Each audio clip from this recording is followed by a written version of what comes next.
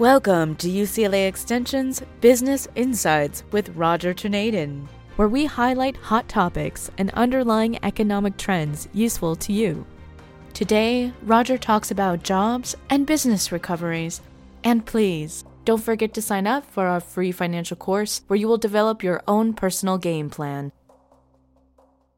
We are finally getting some rays of good news, albeit state by state with many local differences. I'll take good news any day, particularly considering how much we've all learned in the past several months. Since we've had approximately 200 enrollments in our no-fee course on the Panic of 2020, we are conducting the course more in the spirit of 6 intertwined online seminars with assignments but no homework submissions. We are in week 1 of the course, so it's not too late to enroll. Just go to www.uclaextension.edu and scroll to the bottom of the homepage. You can click on no-cost educational resources and then scroll down to the Panic of 2020. What's next? Navigating Panics, Recessions, and Recoveries. Click on this course and take advantage of free enrollment and course access instructions. Today, I plan to briefly discuss these items as they relate to ultimate economic, jobs, and business recoveries. First, industries positioned to first recover and return to growth, including a few caveats. Secondly, changes in job prospects for the recovery and longer term that we see now. Number 3, small business support and continuing recovery issues. Number 4, what we've learned and can apply from past stock market recoveries. And finally, today's money creation and important implications during the recovery cycle. We'll start out overall across the United States. The Commerce Department reported that the gross domestic product, which is the broadest measure of economic health, fell at an annual rate of 5% in the first quarter. A bigger decline in the 4.8% drop that was estimated a month or so earlier. It was the biggest quarterly decline since an 8.4% fall in the fourth quarter of 2008 during the depths of the financial crisis. Economists believe the lockdowns that shut down wide swaths of the economy and triggered the layoffs of tens of millions of workers will send the GDP sinking this quarter, second quarter, at an annual rate of about 40%. We mentioned that last week. That would be the biggest quarterly decline on records that go back all the way to 1947. It would be 4 times the size of the previous decline set back in 1958. Many forecasters believe growth will rebound sharply in the July-September quarter, with the Congressional Budget Office predicting GDP will rise at an annual rate of 21.5%. Still, that gain would not be nearly enough to make up for the economic output that was lost during the first and now the second quarter. Many economists worry that the positive GDP performance that I just repeated that they forecast, for the second half of the year may not come about at all if the current efforts to reopen the economy do not go well. So we have risk. All of the expectations assume no further shutdowns from a second or subsequent wave of COVID-19.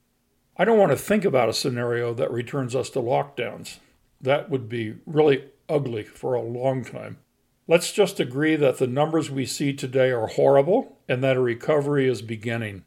We can debate how bad the numbers are and how long the recovery will take, but we are entering a recovery phase, although the numbers won't show this for many more months. First, the industry's position to recover the fastest, and some comments on the slowest. In California, the residential home market appears a candidate for a V-shaped recovery, or let's say a quick snapback. If anything, we have a housing shortage. This lack of overbuilding in recent years, plus a continuation of low mortgage rates, are effective stimulators. Banks and securitized mortgage lenders are also strongly supported today by the Federal Reserve policies. A negative is the high unemployment, but we'll discuss the unemployment trends that may delay first-time home buyers, but overall residential real estate may rebound strongly. This is likely not true for commercial real estate, as the government and the Federal Reserve seem to have so far ignored this market segment. The Federal Reserve has provided the CARES Act and aid to many small businesses, but not to real estate developers and not to large real estate holders or not even to small holders who own part or all of strip shopping centers.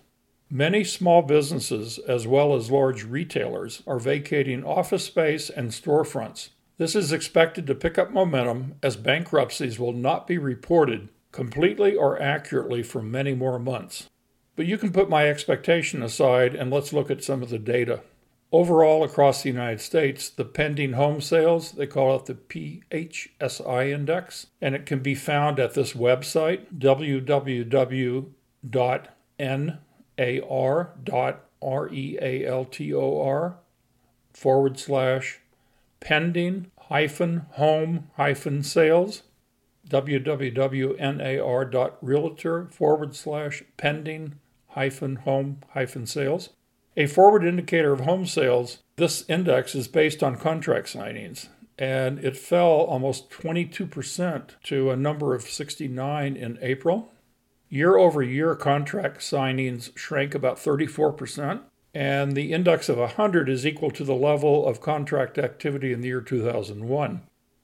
Pending home sales decreased in April, making 2 straight months of declines, according to the National Association of Realtors, and every region experienced a drop in month-to-month contract activity and a decline in year-to-year pending home sales. So these data will have an impact on reporting over the next couple of months. However, in the past week or so, real estate analysts are generally upgrading their outlook for the remainder of this year for the pace of home sales as well as home prices. U.S. home sale transactions are expected by one analyst to decline by only 11% for the year 2020, with the median home price actually projected to increase by 4%. In my opinion, Los Angeles County may lead the way for a California rebound, but a bit more time is required before going all in on residential optimism. Our health crisis has demonstrated that many jobs are lost, and that will impact the starter home area, but the job losses reported so far don't seem to outweigh the home shortage for the middle market and even a bit of the higher end. Although on the very high end, we can expect that foreign buyers, particularly China buyers, are going to pull back for a whole bunch of reasons you can imagine. Our health crisis has demonstrated that many jobs don't need offices, and that many retailers don't need so much brick and mortar, and that smaller workforces will be necessary for financial sustainability reasons. So these trends seem to be well started and will have a really negative impact on our commercial real estate. Let's move to job prospects. The widespread job losses have left workers in an increasingly perilous bind. Under economic pressure to return to the labor force, Americans must compete for a fast-shrinking number of jobs, assisting offices, entering data, handling other responsibilities that can be predominantly executed from home. There is a growing number of openings in warehouses as major retailers such as Amazon expand their footprints, according to ZipRecruiter, but some of the greatest demand is for harder-to-get, safe jobs requiring little or no face-to-face contact, including data entry, customer service, and other human resource tasks. These jobs are not necessarily the highest paying jobs, which is another issue. More than 40 million people, the equivalent of 1 out of every 4 American workers, has filed for unemployment benefits since the coronavirus pandemic grabbed hold in mid-March. That's only been about 2.5 months. The government reported on Thursday an astounding tally that rallies the bleakest years of the Great Depression. The latest additions, namely the 2.1 million people who filed state unemployment claims this past week, may not be only a result of fresh layoffs, but also evidence that states are working their way through some of their backlog. I've heard from some in California, Connecticut, and New York that they are in a long wait just to apply for unemployment benefits, which suggests we do have a significant backlog that will make the future numbers look worse. The largest increases in initial claims for unemployment in the last week or so were in California, with almost 32,000 new unemployment claims, and Washington State, with close to 30,000 itself. And these numbers in California and Washington are not near a turnaround. One of the chief economists at the accounting firm Grant Thornton concluded in an interview that the state unemployment agencies are still in catch-up mode, and the lags between unemployment and the reporting of unemployment have been long. And again, I would just point out a lot of the part-time jobs, if not most of them, the ones that were lost, are very hard to track, as most do not qualify for unemployment benefits, and in other words, they are not reported. Women are more likely than men to face unemployment amid this pandemic due to the mix of job categories and job weightings themselves. For example, in New York, healthcare, social work, education services, retail, and restaurants and bars reported some of the greatest job losses. A majority of the people employed in all these industries, except for the restaurant and bar, were women. According to the U.S. Bureau of Labor Statistics, women held roughly 77% of healthcare jobs, 78% of social work-related jobs, 63% of education jobs, 52% of retail jobs, and then 45% of jobs in the restaurant and bar industry in New York City. I don't have comparable data for California, but these job categories, in my view, are even more skewed toward these areas in California than in New York. The damage to our economy, really, in total, is coming in, and there's a data lag. There is a lot in the pipeline, and we'll find out a lot more, I think, bad news over the next month or so. But because it is in the pipeline and it won't be announced for a month or so, I'm optimistic that we are moving to a turnaround or to a recovery. Let's spend a minute on small business. I give the administration a lot of credit for quickly passing and implementing the CARES Act and related financial support for businesses. As we record this podcast, the House of Representatives has passed, and the Senate will likely pass, needed enhancements, as many businesses were not borrowing. They weren't taking advantage of the CARES Act as they faced disqualifying close-down requirements state by state. I expect this issue to be worked out when this podcast is posted or by that time, but my concerns go beyond the federal government and the Federal Reserve financial support. Many businesses operating with a small profit margin or close to break-even cannot survive a 50% maximum gathering of customers. Pretty much all retail, restaurants, theaters, and other venues were designed, built, and operated with very high customer counts needed. The past 3 to 4 months have depleted many businesses financially, and a 50% occupancy guarantees many will not have adequate cash flows to make it through the year. More bailouts will likely happen, but that may not be adequate for the survival of many small businesses. We'll see, but the data will be lagging the reality. California, and more specifically Los Angeles, is well known for its small business importance, well known for healthcare, well known for entertainment, and Los Angeles in these areas may have a much longer recovery. We'll talk about that in the next podcast. Let's talk about the stock market for a few minutes. Historically, I would really advise everybody listening to maintain patience and caution with new stock market investments after this initial crash that we experienced. We in the U.S. have experienced 40 panics, crises, recessions, and depressions since our country was founded. Some of the worst ones have occurred in the past 100 or so years, and we have a great deal of data for the stock market, even during the 1918 Spanish flu, especially during the Great Depression, and of course our really recent stock market meltdowns and recoveries like the 08-09 Great Recession. Here's what I think is reliable and credible expectation setting. Don't try to guess that we've seen the bottom of the stock market this year or next. Almost always, if not always, the stock market has multiple crashes during a cycle and multiple recoveries, and that's during and immediately after drops. Don't take my word for it. Check out this link to Morningstar, which is a major data collector with numerous highly qualified analysts. If you would go to www.morningstar.com/features/ what-can-teach-us-in-2020. So more quickly, www.morningstar.com/features/what prior market crashes can teach us in 2020, with the hyphens I mentioned. Please look at the comprehensive chart embedded in this article.